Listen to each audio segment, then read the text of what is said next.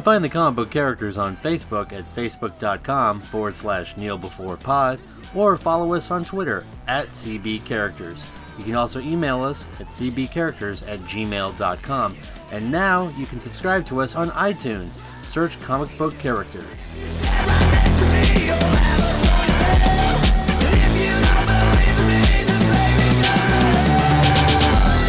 The start of the cast, and you can't turn back. Welcome to a new episode of Comic Book Characters. No, that was not Boys to Men. That was me, Ig, President and CEO of Snark Industries, also known as the incredible, invincible, iconic Ig. And joining me, as always, from red hot San Antonio, Texas, the friendly neighborhood podcaster, the alluring, the astonishing Alfred. How's it going, man? I did not sleep well, Oh, and I am in pain. Wake you up? My little rendition of end of that is the most beautiful way a person could wake up. I'll give you that.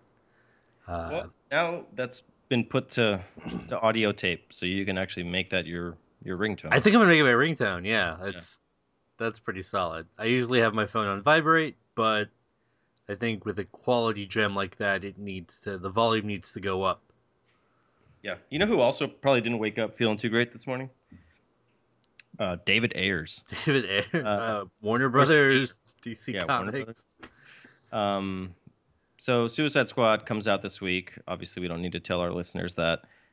Tomorrow, so we're recording this on a Wednesday. I'm going to see it tomorrow. I know you're going to see it tomorrow too. Yeah. And then a second time after that. We haven't seen the movie, obviously, so we can't talk too much smack. But boy, the signs are not looking good. So far, the reviews have come in, and they're pretty spectacularly bad. People are calling it a mess. Just kind of like, weird editing. Seems like the reshoots maybe aren't really jiving too well with some of the original scenes. It's not really that much fun. It's not really like, what people expected from the trailers. And perhaps worst of all, one reviewer even compared it to Fantastic Four. I was going to say, are you describing Fantastic Four? Because that sounds exactly like what we were seeing right before Fantastic Four got released. It really does feel like deja vu, man. Deja vu. I got chills. Comparisons, yeah. They're multiplying. It's not looking good for Ayers and crew right now. I think right now it's hitting at like 30-something% on Rotten Tomatoes, and we'll actually touch on that a little bit more in just a moment. By the way, before we keep going, I think it's Ayer. I don't know why I want to say Ayers. Maybe we'll wait until he makes a good decent before we subtract that S from his name. David Ayer. Just Ayer. It's David Ayer? Ayer. Just Ayer. Just say like Ayer. Okay. Or Error. David Ayer might be more apt. Yeah.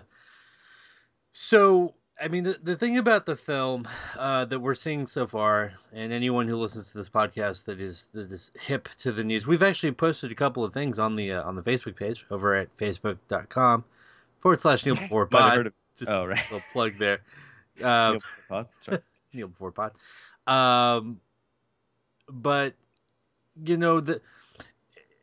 we were concerned, and it's something I got to give you credit for, because you were always highly suspect of how the trailers were making the film look, and you from day one were like, they're selling us, they're promising us a bag of magic, and we're getting a bag of beans.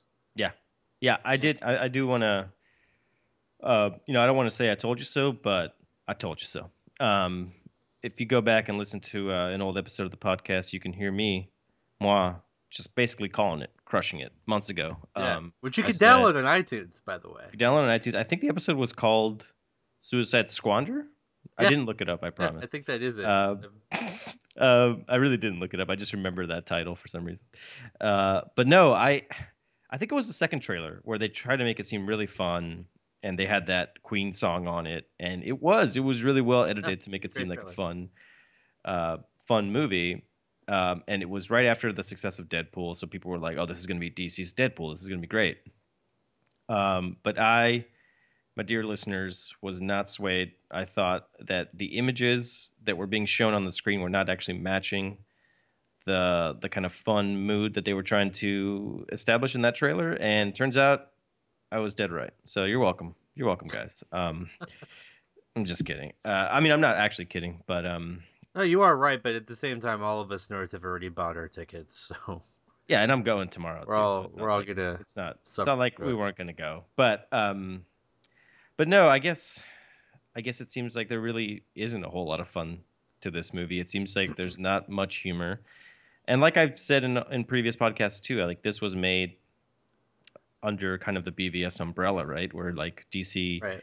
was producing that movie and Wonder Woman with I think this kind of worldview or this vision of a kind of dark, bleak world. Um, which maybe pretty soon, once the Trump presidency descends on us, will be Oh no. that might be everyday life. This might actually hit close to home, um, but yeah, man, it seems like they didn't really add much humor to it, and I guess that's not that big a deal, but it's like it seems like well, from what we're reading, the studio panicked because BVS sucked and they got bad reviews, and so they sent them to do reshoots, thinking like they would change the movie up, probably make it a little more fun. And what ends up happening, which is exactly what happened in Fantastic Four, is it is just like a disjointed mess. Yeah, right. It's totally a mess, which is the kind of one common thread I keep seeing in every review or anything that's touching this film right now, for anyone who's seen it. And the thing is, I've heard the film described as bad to not as bad as other times. Like that's the ceiling. Yeah, That's not great. When that's your ceiling, that is not where you want to be. I'm still trying to go into this with an open mind. Um, I'm gonna try to have as much fun with it as I can. Two things are incredibly disconcerting for me, although one of them should have been obvious, I guess, and I don't know how you feel about it, but I feel like maybe I was trying to uh, delude myself into thinking that this was not going to be the case. But apparently, um, Deathstroke is not Deathstroke. I'm sorry, that's shot. Deadshot. Deadshot is very much so the focal point of the film. Yeah, I'm glad you brought that up because Will I was Smith's going to bring that character, in all of his hammy ass hamness, up. doesn't know how to be a villain to literally save or kill a life. Is at the forefront of this film, and apparently the film spends a lot of time with that character, which is fine. I like the character of Deadshot just fine, but I'm worried about how Will Smith is going to portray this character, and the fact that he's going to eat up so much screen time was something that I was hoping was not going to be the case, but clearly, it is. It is the case. Yeah, yeah, I'm glad you brought that up, and I think it's not super surprising, right? Because like Will Smith is It's the by biggest far the name. biggest Right, star he's a in good this movie, actor. He can do action films. He's and proven he's not. I commodity. mean, since he's become a major film actor, which is now been going on for many years, he's always the star of every movie he's in. You know what I mean? Like he's not playing a secondary role in anything. So I wouldn't even be too terribly surprised if during the negotiation for this movie that he wanted the most screen time out of all these characters. Yeah. And there is some kind of like historical context to it, like or reasoning for it, because like Deadshot is an original member of Suicide Squad, but at the end of the day, he's not nearly as big of a character as Harley Quinn. Well, now, I mean, I think if you look at Well, the yeah, history of but that's where DC, we're living, right? I right? mean, That's we're true. in That's true. 2016, right? No, no, no, no. You're totally right. I mean, but I think Deadshot is a pretty prominent character within the DC universe as well. It's not I'm like not saying he's not, but he's not Harley Quinn. no, no, not. You're right. In terms of visibility and just general popularity, not even close. They're not even in the same stratosphere. Um, so that's the first thing, and then the second thing, and this is what really blows my mind though, and really bums me out. As much as I'm trying to keep an open mind about this movie before we see it tomorrow, is that people keep saying that they are, and maybe I don't know if underwhelmed is the right word, but they're underwhelmed by Jared Leto's Joker. Not so much in the way he portrays him, but just the fact that like Joker doesn't have a lot to do. He's not really in the film all that much, and I've even read a review that went so far as to say that the film would have been better without him being in it at all. And I'm like, that is the exact opposite of sentiment that I want to have for this film. So that's incredibly disconcerting. Yeah, I think there might be just too many balls in the air, essentially. It always It's just falls with you, you know? You ever always realize? balls. Always falls. Too many characters, too many weird alignments. Like from what I understand, the mission is very kind of Muddled, jumbled and right? muddled in this. Obviously, we haven't seen it. We'll have our full review on the next episode. So try not to be too negative here, but Yeah. I'm just seeing a lot of the same signs that we seem to get with a lot of these bad comic book movies. It's not looking too promising, and this might just be another example of doing too much to the point where you're left with really very little at the end. So we'll see, man. But yeah, it's hard to mess up the Joker. Like he's by far the most interesting character DC has. Yeah. Maybe the most interesting character in comics, period. Um, and yeah, that's obviously a terrible sign that somehow him not even being there would have been better. But dude, we'll see, man. We'll find out soon enough. Yeah. And we'll touch on the animated release of The Killing Joke in just a moment as well. And that is kind of spoiler as to where I'm going to go with it. But it's like that film, the best thing about that film is the Joker for me. So Right. that just goes to show you how easy that should be. Yeah. The Joker is a beautiful tapestry of artistic merit as a character. Like there's so much you can do with him, Yeah. and so we'll see.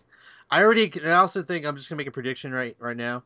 What's gonna end up happening when we have our recording for the review of Suicide Squad? I'm going to be fighting so hard to find things that I liked and try to be positive. Like I already know that's what I'm gonna end up doing. Well, here's the thing, though, right? I mean, BVS was such a mess that for me, all this movie has to do is just clear that hurdle. Just be a little bit better than BVS to make Right. me feel like DC's at least going in the right direction. Right. And I think the other thing this movie really needs to accomplish at a bare minimum is to just do the Harley Quinn character well and introduce her well. Okay. And then maybe build off that. On that, Outside of that, everything else, if it blows up and is a disaster, I think you can survive from it. Right. But if it doesn't do those two things, that's going to be really disappointing. so what you're saying is it can be a garbage. It can be garbage. It can just be gold garbage. Be the gold garbage bag. Just little golden flakes around. Yeah. Right.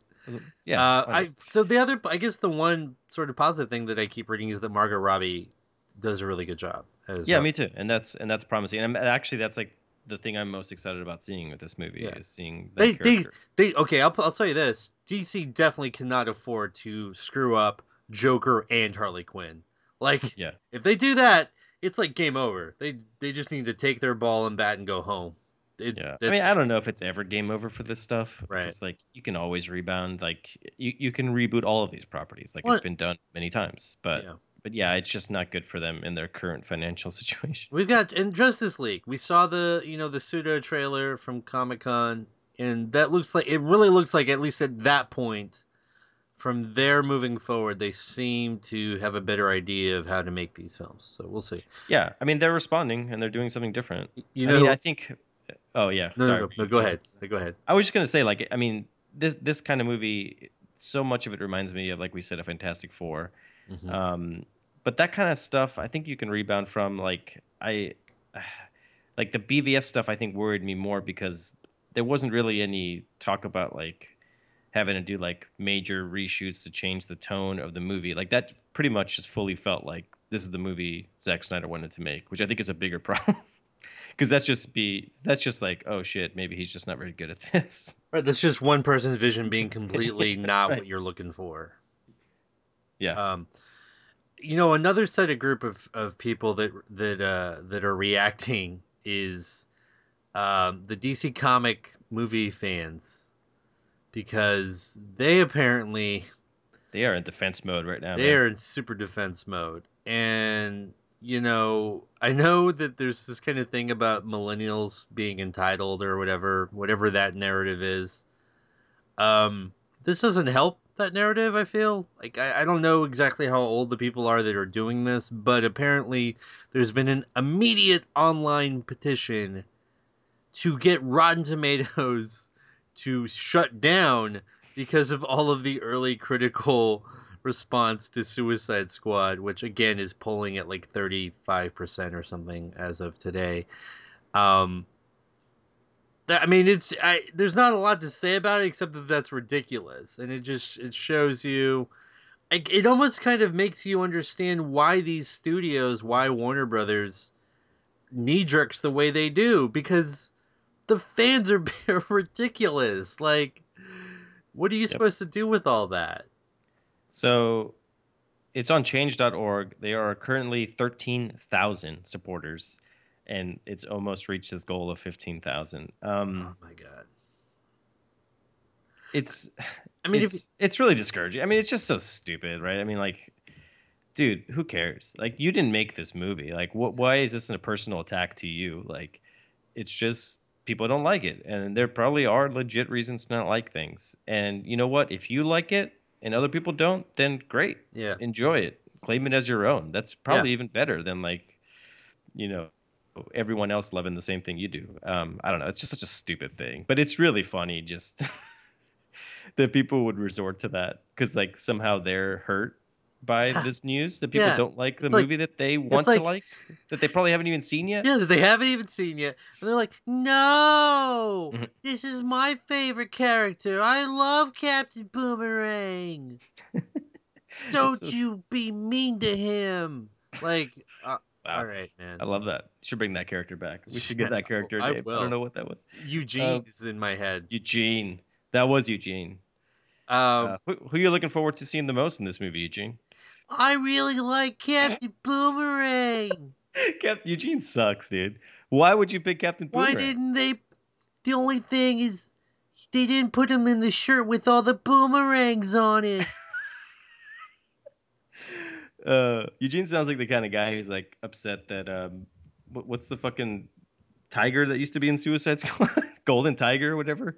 It's like, why didn't they do the original Like, Suicide a Squad? friend of mine has a blog, and he said that maybe Golden Tiger makes a cameo. That's great, man. All So, right. I Well, mean, thanks for being on the show, Eugene. Eugene, I just looked hey, it up. He's called Bronze Tiger. Bronze. Close enough. Anyway, Close enough. And look, we're all nerds too. Like, I'm not. I say this in jest. The character is obviously like a parody or satire or whatever. But this is why this is why we're laughing, because people are actually doing this. They're taking it too seriously, and that's the thing. If you hold on something too tightly, you're not going to be able to enjoy it. yeah. And that's what Warner Brothers is doing. They're freaking out and knee jerking too hard. They're not letting the characters in movie breathe. They're not letting the narrative take its place. Although, again, like you said, you could argue that that's what they did with BVS. They let it breathe, and it breathes to death somehow.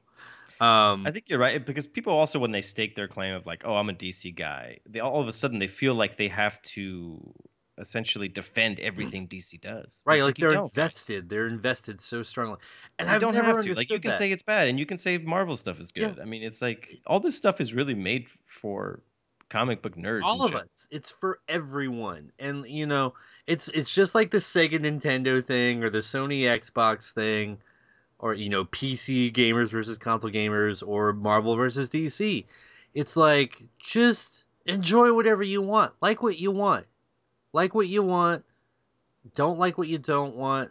But also don't get in a twist about things if they don't pan out the way that you're hoping that they do. Just try to enjoy it if you And can. also just be realistic about it. Like, Yeah. it doesn't matter how the hell you paint it. Like, Marvel is kicking the shit out of DC right now. That's just reality. And Yeah. like, Marvel's kicking the shit out of like everybody. I mean, right. 13 number one box office openings in a row. Never done in the history of film. Yeah. It's like, when you lose to the Golden State Warriors, you just say like, you know what, they're just a better team. Yeah. And you just move on. But anyway, one guy who maybe isn't moving on is David Ayer, who we brought up at the beginning, because at the screening of Suicide Squad, you told me about this and I ended up watching the video.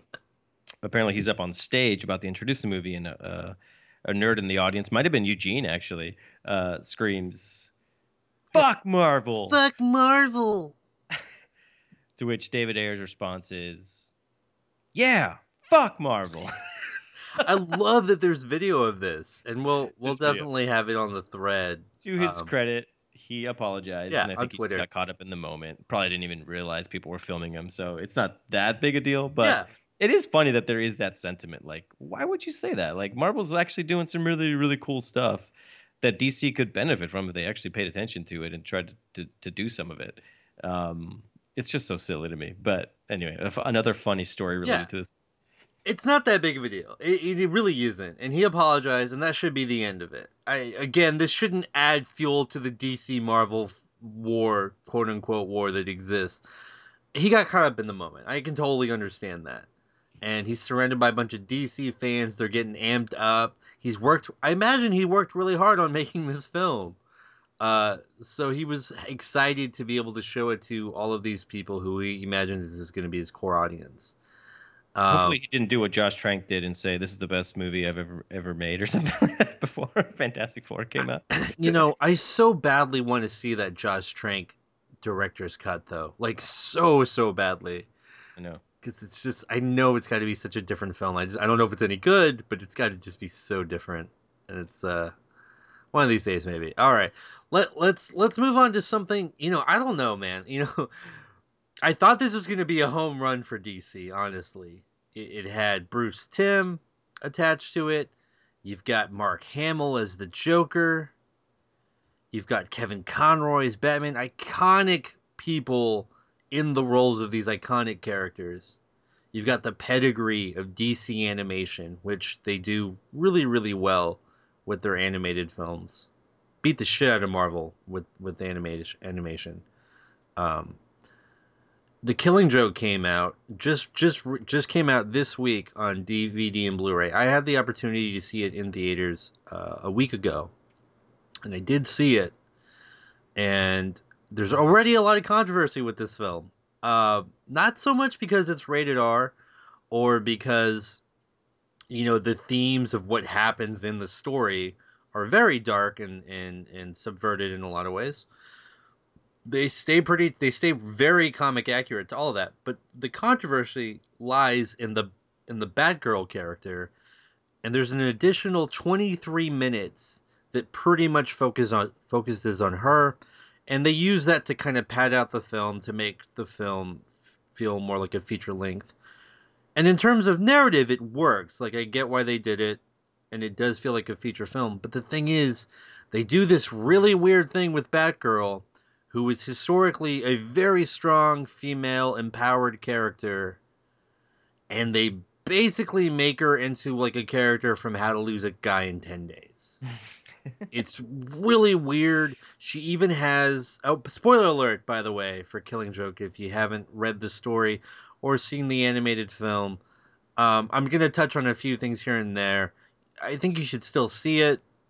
People out there should still see it, because you can kind there's of... one big kind of what the fuck spoiler in the first 30 minutes. So if you guys don't want to know what that is, fast forward. But yeah, go ahead, man. Yeah, fast forward about, I don't know, 5-6 minutes the most. But so there's even a gay side character that she works with. And he's like, girlfriend. Like, because she talks about Batman. And in this instance, he's the yoga instructor. What? It's so weird. Wait, is that like code word or something? Yeah, for her. Okay. Like, because she's obviously not going to tell her coworker that, she hangs out with Batman. It's like, she has this yoga instructor, and he's really hard on her, and he won't admit that she's doing a good job. And it's just it's so weird. It's so weird. And the thing is, the way they present Batman and Batgirl's relationship in this cartoon is very father-daughter, which is pretty traditional for those characters in the comic as well. Okay, now keep in mind, this is all new material. It has nothing to do with The Killing Joke, the actual original graphic novel by Alan Moore.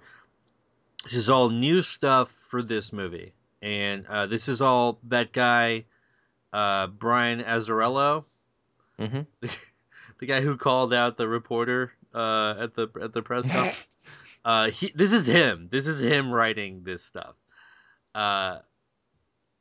so they have this very father-daughter type relationship. She's very petulant about a few things. She's kind of like a bratty teen in a way, although I think she's supposed to be in her 20s in this story. Um, but then out of like literally out of nowhere, they start having sex on the top of a building as Batman and Batgirl. Yeah, And that's so then weird. things get weird. And she's like, "Oh no, like I slept with him but he hasn't called me." Like it's it is so odd to me that they chose to do these things with this character. I get wanting to flesh out her background, wanting to show her as Batgirl more before you see what ends up happening to her with the Joker. I think that's great, but the fact that they went this route with it is just it boggles my mind. I don't understand what they were going for here. It is bizarre. I mean, it's like I think there's probably good intentions and like, okay, we obviously can't just do a whole movie about the Killing Joke because the Killing Joke's not that long of a story arc, so Yeah, you have to add stuff to it. yeah, And they decided to actually give Batgirl backstory, which is good. Like that's a yeah. good idea, and like it comes from a good place, hopefully. Uh, but I think it also just kind of they kind of it seems like on the surface at least, and I haven't watched the movie. Maybe not the best idea to like have her be this kind of girl with potentially daddy issues who's like Yeah.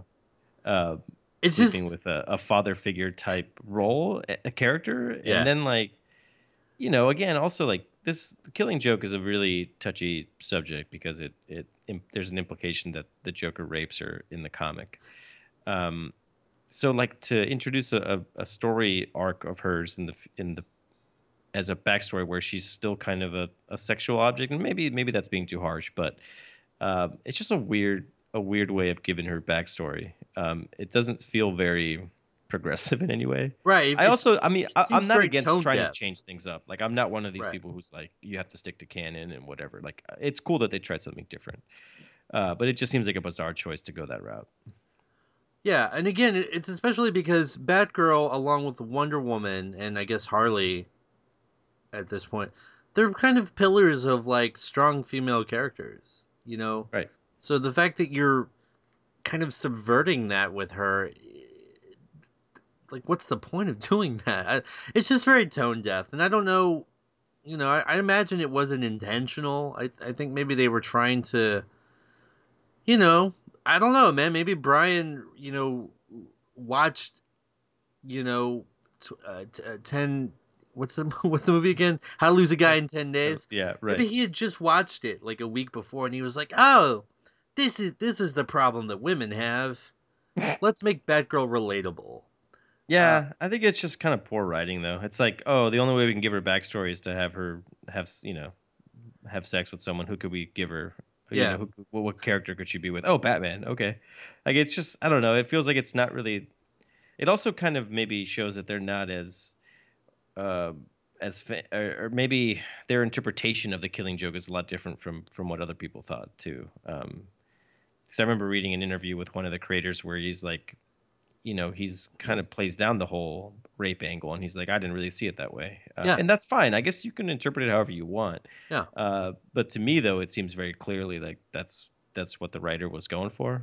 Yeah, I'm trying to But whatever. remember because I feel like Alan Moore's been asked that question, and I honestly don't recall what his answer is. I'm with you. I always felt that was sort of implied, but I've Yeah. I've seen other people in the comic industry respond to it, and they said like flat out like, no, I didn't think it was that. Like, yes, the Joker. The Oh, Joker, is he like a basketball player?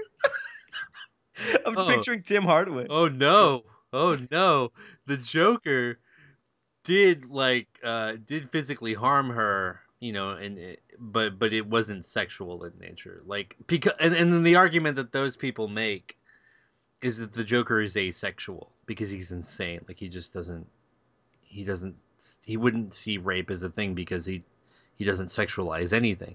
But here's the other thing that this also movie doesn't even have does, penis. I mean, after that terrible. right? Or I at mean, least I it's don't like know. bleached white. I don't know. Oh, okay. Well, Comic Conundrum maybe Yeah. for Okay. Yeah. future. We'll touch on that later. But here's the other. Actually, I'm really glad you brought that up because one other really weird choice they make in this. There's this small scene on the back end of the film where Batman's trying to find the Joker, and he goes up to some prostitutes because apparently Oh that's yeah. what the Joker usually does after he breaks out is goes and visits some prostitutes. And they're like, "Nah, Mr. J hasn't been here yet." Or Uh, whatever. It's really weird. I'm like, what? Why are we talking about the Joker's sex life? That's never been a thing. That's, in fact, not only has that never been a thing, he's generally considered to be asexual because he's so freaking crazy. Like, he's not motivated by lust or passion that way. yeah, it's funny. Like for a creator who didn't see, that scene in the comic as a rape scene, he sure did add a lot of sexual content into this movie. It's really weird. It's really Yeah. weird. I almost feel like Brian Azzarello has like this secret deep fetish to like I have a feeling what his internet history looks like, you know, Is it after seeing like this film. cosplay It's porn? it's like cosplay porn or like comic porn, Yeah. or like animation Oh yeah. thing. I can see that. I mean, there obviously is an audience for that. But what do you think of the movie overall, though? I mean, The outside of back end is great. Like once it actually starts hitting into the Killing Joke story, it's great. Mark Hamill does amazing work in this. It's very faithful to the story. The ending is a little weird when you see it on a big screen or on like a television because is it the same? It's just the it's the two of them same ending laughing? as them laughing. Yeah, Yeah. that's a weird ending if you think about it in terms of a film, because it's so abrupt and it just feels weird. But it's really well done. Like that part's really well done. I know in the comic, a lot of people say like, "Oh, that's Batman basically about to murder Joker." That's kind of how the There's a comic ends. controversy behind that, but Alan Moore. So they asked Alan Moore about this, and he said, look at the script, look at the comic script that I wrote, and it doesn't. So he's very meticulous about his script notes. So, for instance, he puts in a lot of onomatopoeia in his script, like a crackling of something, or of a gun going off, or like the Mhm. crackling of bones, and things like that. So and he didn't implicitly say this, but I think if he meant for Batman to like kill the Joker, it would have been in those script notes, like a snapped neck or something like that. And those notes are not there. Mm. But it's sort of ambiguous. Like I could see people reading into it either way, and maybe that is what he intended, so that a person can personally decide, yes, Batman kills Joker here, or no, he doesn't. Right. Well, that's one of the cool things about that comic, right? I think one of the reasons people like it so much. Yeah. Um, anyway, let's move on from that because I think you just talked about the Killing Joke for way too long. Sorry. Let's talk about my favorite topic, which is Thor Ragnarok, which I can't even believe I'm saying that that's my favorite topic because I've never been like a huge Thor guy. Not even really into either of the movies all that much, so I did like the second one So a you little bit don't get more a than raging Thorner? oh man, I shouldn't have laughed at that. Um, no, my hammer is usually kind of swinging pretty low, but Thor Ragnarok, I could not be more on board for a comic property right now. I think this is the movie I'm most excited about, Wow. just because it's just so different, dude. Like everything about it sounds so out there, and like we finally got our first look at some of the footage this week. I think it came from Comic Con, right? Well, yeah, Yeah, it must have. it was You can tell leaked because by the end of the minute clip, there's a volcano of noise from nerds, just absolutely nerdgasming like crazy. It almost makes you think like they could have shown anything up there and they would have just gone nuts. But Yeah. anyway, it involves Mark Ruffalo running through a forest in the middle of like a scene straight out of like Gladiator or Conan the Barbarian. Just a bunch of dudes on horses and wearing armor and swinging swords and hammers around. Thor's not one of them, but it looks cool as shit. And Ruffalo's running around, I guess running away from something, and at one point turns into the Hulk, and then you kind of see in the distance the Hulk running at you. But since you're in a forest, all you see is Like just trees trees, getting knocked down. trees getting knocked down. You Always a don't good actually look. get to. Yeah, it looks cool because it just looks like a giant thing is coming at you, but you don't ever really get a full shot of the Hulk.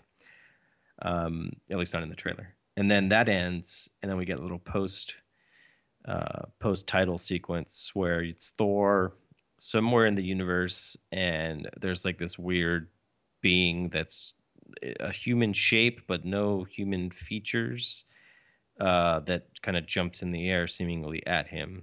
And then of course the nerds lose their shit. I mean, there's not a whole lot to this trailer to like really grasp onto, but one, I love the idea of just Thor and Hulk being together. I think it brings something a little bit different to the Thor universe. I like the fact that the director is a guy who's never done movies like this and maybe can bring something a little different, a different kind of flavor to things. I really liked What We Do in the Shadows, like one of my favorite movies of the Always last five hilarious. years. Yeah. Really, really funny movie. If anyone wants a good comedy, I highly recommend it.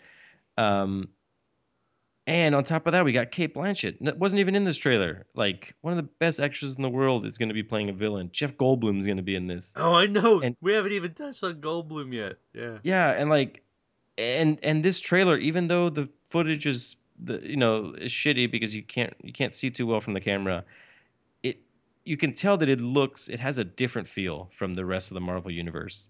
Maybe some people would think that's bad because they want it to be consistent. I think it's awesome. Like I want to see something that looks and feels different and fresh and new. And so far, everything I've heard about this movie, I'm really excited about. It could be a disaster, but it could also be like something really special. Anyway, that's my whole You spiel. know, I'm really excited I'm about it. really, I am excited too. I love hearing how excited you are because it reminds me of how I initially reacted to Guardians of the Galaxy. Right. Like anytime I saw anything Guardians related, especially after I saw that little teaser footage at the IMAX a few months before. It was like no, it was like almost a year before the movie came out. Um, that's how I felt. How you sound right now is exactly how I felt then. So, um, but yeah, I'm totally psyched for it. It's really interesting to hear you describe it because you're right. It does have a very different feel. It's really hard for me to pinpoint why I feel that way, but it does have a different kind of vibe and energy to it as a film compared to the other Marvel films. I don't have a lot to add, but I just think that you're right. And hopefully Marvel has another hit on their hands. It'll be really interesting to see how this film compares to Wonder Woman because they both, at least in some sequences and in some sense, kind of can have the opportunity to mirror each other because it's like these ancient civilizations that aren't necessarily earthlings, with Yeah. Amazons, with Wonder Woman, and with Thor as well as Guardians, but they also there's the potential for horses and forests and But kind of that's the hand one to big hand. advantage that Thor and Guardians have is like they take place in just really a vast universe. Like they could take place anywhere, Right, and it, doesn't have to it be on. gives you more. Yeah, right. Whereas the other characters are kind of grounded in their Earth setting. Thor and Guardians can do whatever they want. It's Yeah. like, dude, like it's just whatever they want to create. They can do. And the other really cool thing I've heard about this movie is that we might even get Thanos in Hmm. Thor Ragnarok. Like, I know we're building to that with Infinity War, so maybe it's just another little cameo, um, and that's fine. But if it's more than that, dude, I mean, this movie could really be something special. Yeah, I man. don't What know. what what It's if a you lot like? of potential. I'm not saying it's going to be good, but Right, there's right. there's a lot of potential. What if there's a scene where he like just grabs the Hulk, like just like grabs him and just like throws him? It's that would be so cool. And I got to say, Marvel's done a really good job of building up my excitement for actually seeing Thanos in action. I don't know if any movie Oh, franchise has ever done as good a job as building up a character like this. Like it's just you get these little bits and pieces. yeah. I'm really excited to see like what him in action is going to be like. I really hope it pays off too, because Right. they've been building for a while. I think it will, though. They seem to be making all the right moves. Real quick, one other thing that we both saw and loved was there was this picture on Instagram, and I'm not sure if it's actually a production still from the film or what, but it's like a crude drawing, Right. like almost like a childlike cartoon drawing of purple guy in a chair with glove or whatever. You know what I mean? And it's so hard to, I don't know if I'm doing it justice. We'll definitely throw the picture up on the thread on Facebook. But Yeah. So it was it's the director, and I yeah. don't know where it came from. It looks like a drawing like a kid made, and it's a completely just purple figure outline sitting on a chair with the Infinity Gauntlet on, and it says, "Who was the purple man in the floating chair?" Who's the purple man in the floating chair? And then there's a note written next to it that says, "What we know," underlined, and it's got 3 bullet points. Purple is 1. Number 2 is magic glove, and number 3 is the best one. Doesn't like standing up. Doesn't like So standing up. it seems like something like a little kid made. Yeah. But the director, I guess, put that on Instagram or something. So Yeah. like people are just talking about Thanos being in the movie now. So good. It's so funny. Well, moving into other Avengers news. So the Russos have come out and officially stated, that Infinity War is going to be the first of 2 Avengers films that they are helming. But what was originally going to be a part 1, part 2 situation has been laid to rest. It is just going to be that first Avengers movie will be Infinity War. They are doing a second movie, but they said in terms of the story, the narrative, the structure, it's going to be completely different, and it won't, necessarily draw on anything that happens specifically in Infinity War, which is fine. I mean, that means that we don't have to wait a longer time to get the full narrative of that story. But what do you think that second movie is going to be? Darkhawk, The Darkening. Oh god. So the Is end of probably gonna. superhero comic movies is what you're saying. Yeah. Well, but we go off with a bang. With the bang. With a dark bang. Sounds weird. Yeah, I don't know, dude. Do you have any? Do you have any I guesses? do have a prediction. I think now this is all contingent upon Marvel getting the rights to Fantastic Four. But I really think we might be headed to Secret Invasion, where you have the Skrulls, which are aliens that are able to shapeshift, and apparently, they've been among us this whole time, and maybe even impersonating some of the heroes and villains of the MCU. Well, that would explain Hawkeye. I know. Hawkeye right away. Right away, Hawkeye was my favorite. Oh, we weren't even going to talk about this, but we have to bring it up. Jeremy Renner, you sent this to me on Facebook. Even he wanted the creators to kill off Hawkeye. Hashtag fuck. At one point, he even, if I understood it correctly, like acted out Hawkeye's death while they were filming, and then was like, "Hey, it's there if you guys need it." Yeah, he acted out a heart attack on screen while filming. So good. Honestly, the best thing I've heard that make the first thing that made me actually kind of appreciate Renner as Hawkeye was that story. Yeah. Anyway, dude. Yeah, and maybe the Russos were like, dude, if we could pull off Civil War in one movie, we could do Infinity War in one movie. That's true. Yeah. That might have given them some confidence moving forward. Yeah. Moving on to my favorite section of the podcast, which seems to be a weekly thing at this point, is Spider-Man news. Yeah, Spider-Man time. Time to talk about Spider-Man. Yeah. Oof, that needs a lot of work, but welcome to the Spidey Corner. Spidey Corner. Welcome to the Spider's Web. Oh, there you go. Got a little chunk of Spidey news this week. We've got, and actually, I'm going to step back here for just a moment. I wish I could think of the name of the podcast in which I referenced this, but a while back in a previous podcast, I had mentioned that once we found out that Spider-Man was going to focus on a Peter Parker in high school at a young age, that it gave them the potential to kind of mimic or follow the Harry Potter sort of story arc where you could go year by year or semester by semester and be able to plot out a ton of films that way to the point where you could be 8 films deep and he would, just be getting into his mid 20s, or something, something of that nature. Um, and it looks like Kevin Feige has, you know, he's dug deep into the comic book characters podcast archive on iTunes, and he felt like that was a good idea because he's come out and officially said that Spider-Man they're hoping to follow a Harry Potter like arc with the narrative of that character, which I think is perfect. I think it would suit the character very well. What are your thoughts on that news? Yeah, no, I agree. I think all the the touchstones that they've mentioned of like Harry Potter, John Hughes movies, Freaks and Geeks. I mean, that's right on with I think what people like you and I think people who really like the Spider-Man character and actually like the character from the comics must be music to their ears because like that is exactly the tone that they should be setting, and they haven't done that with either of the two versions of Spider-Man that we've Right. got.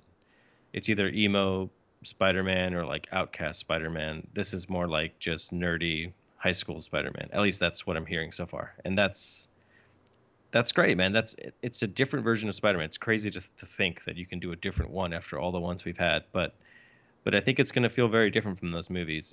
And starting them off really young will set them apart from the others even more. So I think it's really smart. It lets them grow. It shows that they have an actual plan, and it's not just like we'll see if this one sticks, and if it doesn't, we'll just reboot it again in a couple of years. Yeah. I mean, obviously that could always happen, but I think the fact that they're thinking long term here is probably a sign that they're going to try and stick to it, and they have good people on board trying to make it happen. So yeah, all the signs are good so far. I like everything I'm hearing From the Spidey camp. Yeah, I think another great example of this is that we found out that officially 3 very strong characters in the Spider-Man universe are going to be in this film in the shape of Ned Leeds, Flash Thompson, and Liz Allen.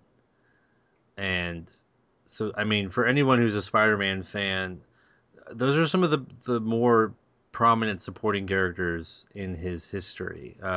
Flash Thompson is the bully, that kind of bullies Peter. Liz Allen is one of Peter's friends. At one point, I think there's a small romantic kind of interest there. She eventually befriends Harry Osborn, who becomes Peter's best friend, and I think they end up dating. So in the comic, and then Ned is also somebody that ends up working with Peter in the comic, and I think he's like friends with Mary Jane. So there you go. I mean, these are characters that are firmly entrenched in the Spider-Man mythos, and it's nice to see that they're using characters that we actually really haven't seen before. Like I don't think Ned and Liz have been in any of the other Spider-Man films. The other So, cool thing to mention is that not a single one of these actors playing those characters is white, which is right. kind of Which different. in the comic they're all white. All 3 of them are, but in the Yeah, movie they're Peter's not. still white, but that Yeah. would have been a fucking just hellstorm if they tried to make Peter Parker black, or not white, essentially. But Donald Glover's gonna be in it. I Oh, know, I I forgot. know. I remembered. Ah, so exciting. You mean Miles Morales? No, just kidding. There we He's go. probably going to be a teacher, right? I mean, I think Martin Starr's playing a teacher, so that makes sense that Donald Glover probably would too. Yeah.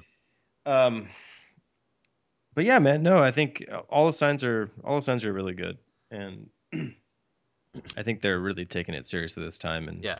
Looks great. and the fact that he can actually fit into the MCU as well.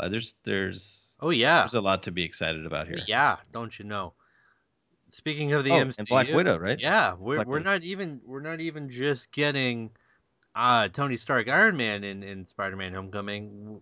There's supposedly someone on set saw Scarlet on set. Now they said Scarlet, We think they mean Scarlett Johansson. It was spelled with two T's, so yeah, I'm gonna say it was Scarlett Johansson. Could But technically be Scarlet Witch, I guess, but well, let's just assume that they're talking about Scarlett Johansson, and therefore is Black Widow in Spider-Man: Homecoming. And honestly, she would fit perfectly as like a substitute teacher undercover, oh yeah, or like you can see that, right? You can see that scene. yeah, She I could see walks into the classroom and Peter looks up and he's like, "Oh no." it. She's like a substitute teacher with like the glasses and stuff. Just god, I could. It's so easy to picture in my mind. Um, that's exciting though. If we get more kind of integration of the MCU into the Spider-Man film, that's great. And yeah, any quick thoughts on Black Widow No, not really. We'll have plenty more Spidey to talk as it about. So comes around? let's, yeah, Yeah. All just right. relax, dude. Just take a I take a know. take a chill I'm pill. so excited though. It's just I want it to be good. But you know what? The best place to relax at is Where's that? it's a little place just around the corner where they got punch and pie and pretty much everything that's nice. I'm talking about Casting Corner. Oh yeah. We got a couple of quick hits here. Number one, Kiersey Clemens will be playing Iris West in the Flash movie.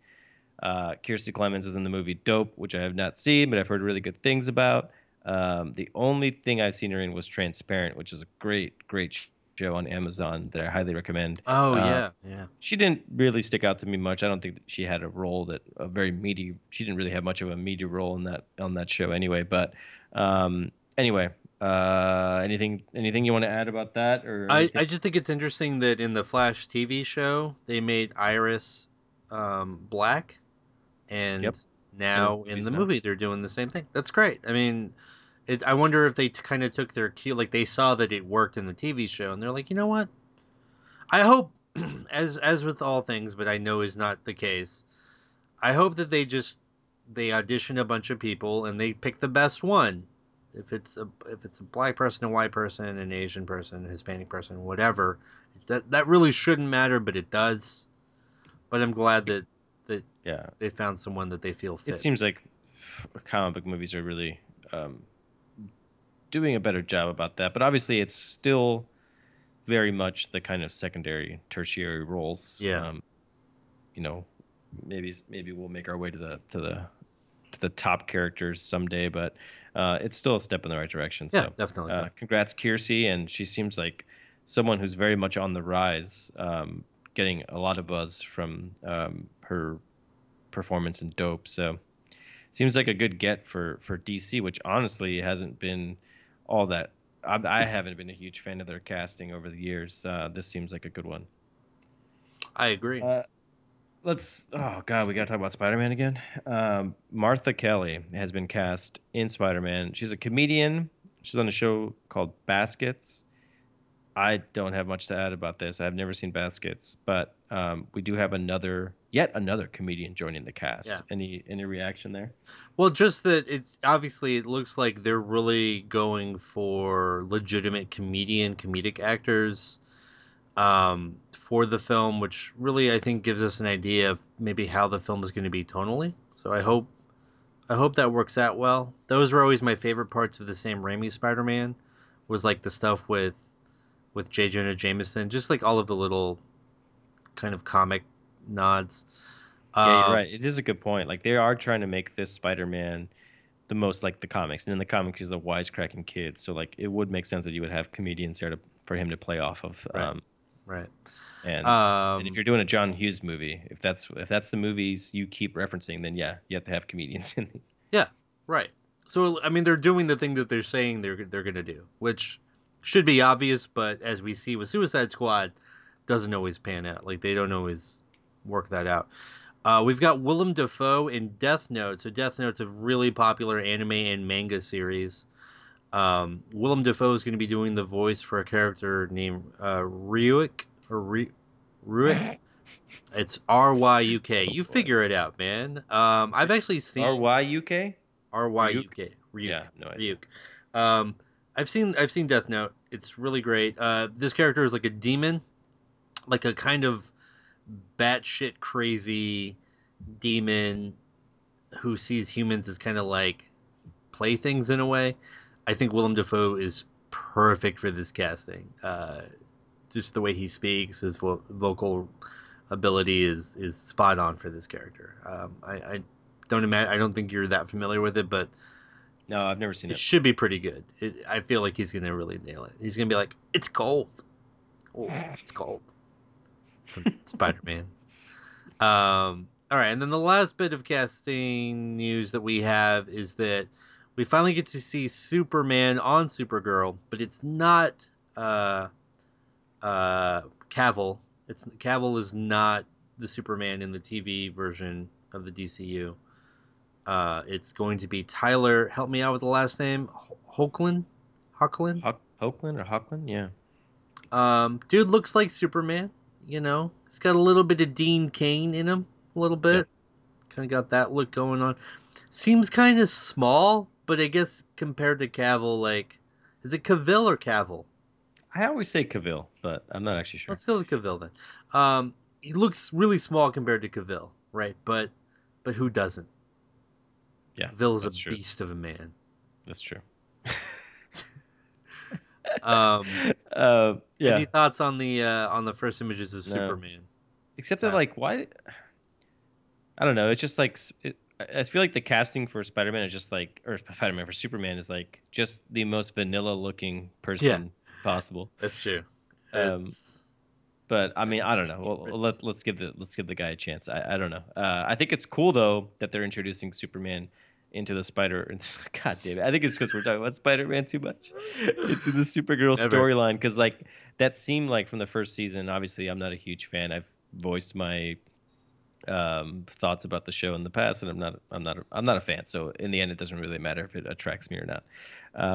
But you know, one of the flaws that I noticed was like she's there's so much reference to Superman, and not having him in the show very much places her as a kind of secondary character to him. So having him there, I think, increases or makes the show more important and probably more of a must-watch for fans of not only Supergirl but Superman now. So you're getting more of an audience there, and it's not so much like, oh, the guy that we can't really ever show on screen because he's not really in the show.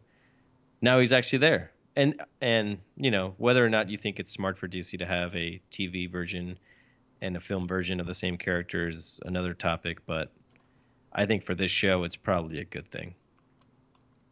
Yeah. It was really jarring to see them reference Superman all the time, but they wouldn't even call him Superman, and they also would never show him. Right. Or they would, like, from behind or something. Like, it was weird. Yeah, it was just like, it was just so obvious and off-putting. That I'm glad that they're doing it. And actually, I think the reason they're even allowing Superman to be on the show is that because they did the Flash episode crossover where they established that the Supergirl universe is completely, it's like an alternate universe. So then they can have Superman. Because I think originally they didn't want to do it because they were like, well, you know, people are going to think is Supergirl, like is Superman, Cavill, Superman, you know what I mean? So, right. but they were kind of able to fix that narratively with the story. And so good. And hopefully he's good in it. I don't know what can help this show. I know people are fans of the show. I'm also not like, that big of a fan. But in a way, though, that's probably a thing that you can pull off better with comic book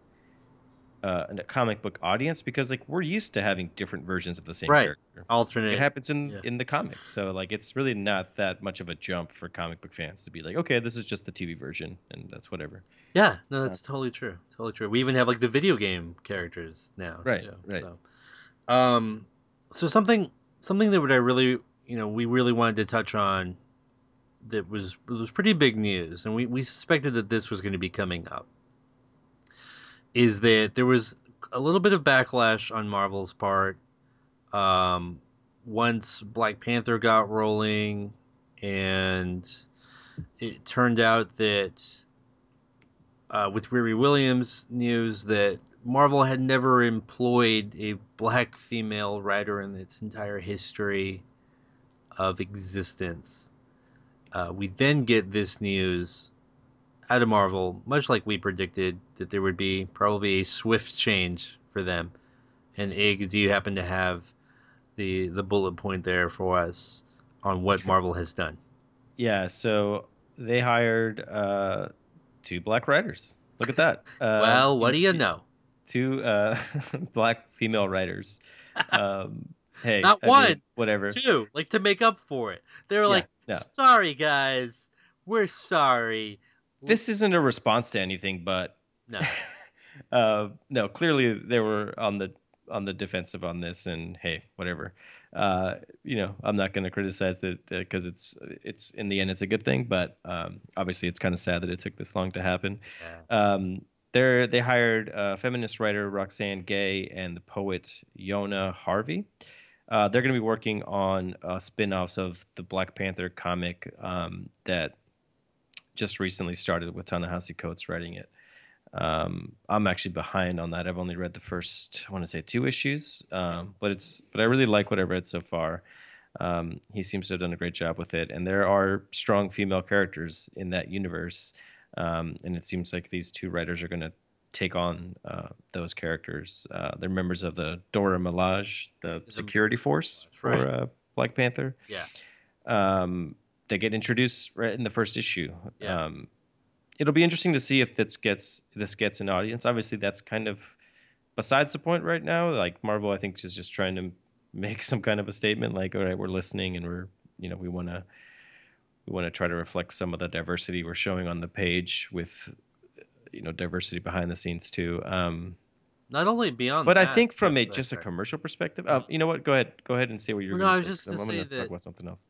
I was going to say that it's really interesting that they got a very clearly self-identified feminist writer and then a poet. Like Yeah. these are not just like novel writers or fiction writers.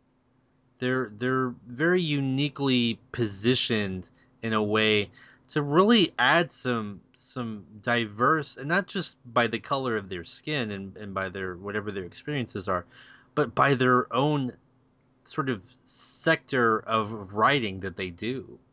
Yeah. They're really going to bring some different voices to comic book writing, which I think is really cool. Whether they were black or not, that's really cool. Yeah. Yeah, and from what I read, Ta-Nehisi Coates actually recruited both of them Nice. to come on to the series, which is going to be called World of Wakanda. Nice. Obviously, looking beyond just the positivity of having more voices out there and kind of increasing diversity, just looking at it from a purely commercial aspect or angle, it's hard to imagine this kind of a story getting much attention or having much success. Just because I think it's always hard to do these spin-offs where you're taking secondary, tertiary characters from a comic which is already not. I mean, even though Black Panther is doing well with Ta-Nehisi Coates there, it's selling well. Still not one of the top Marvel characters. I think it's going to be hard for them to get an audience. As cool as it is that they're trying to do something different, I wonder how that's going to go. I hope it does well, but I think it's going to be a challenge for them to find an audience for this. I don't know what Marvel's sort of edict for this whole project is going to be, or what it has been. What I hope is that they've talked to Coates and to these 2 writers, and they established a clear, defined story arc.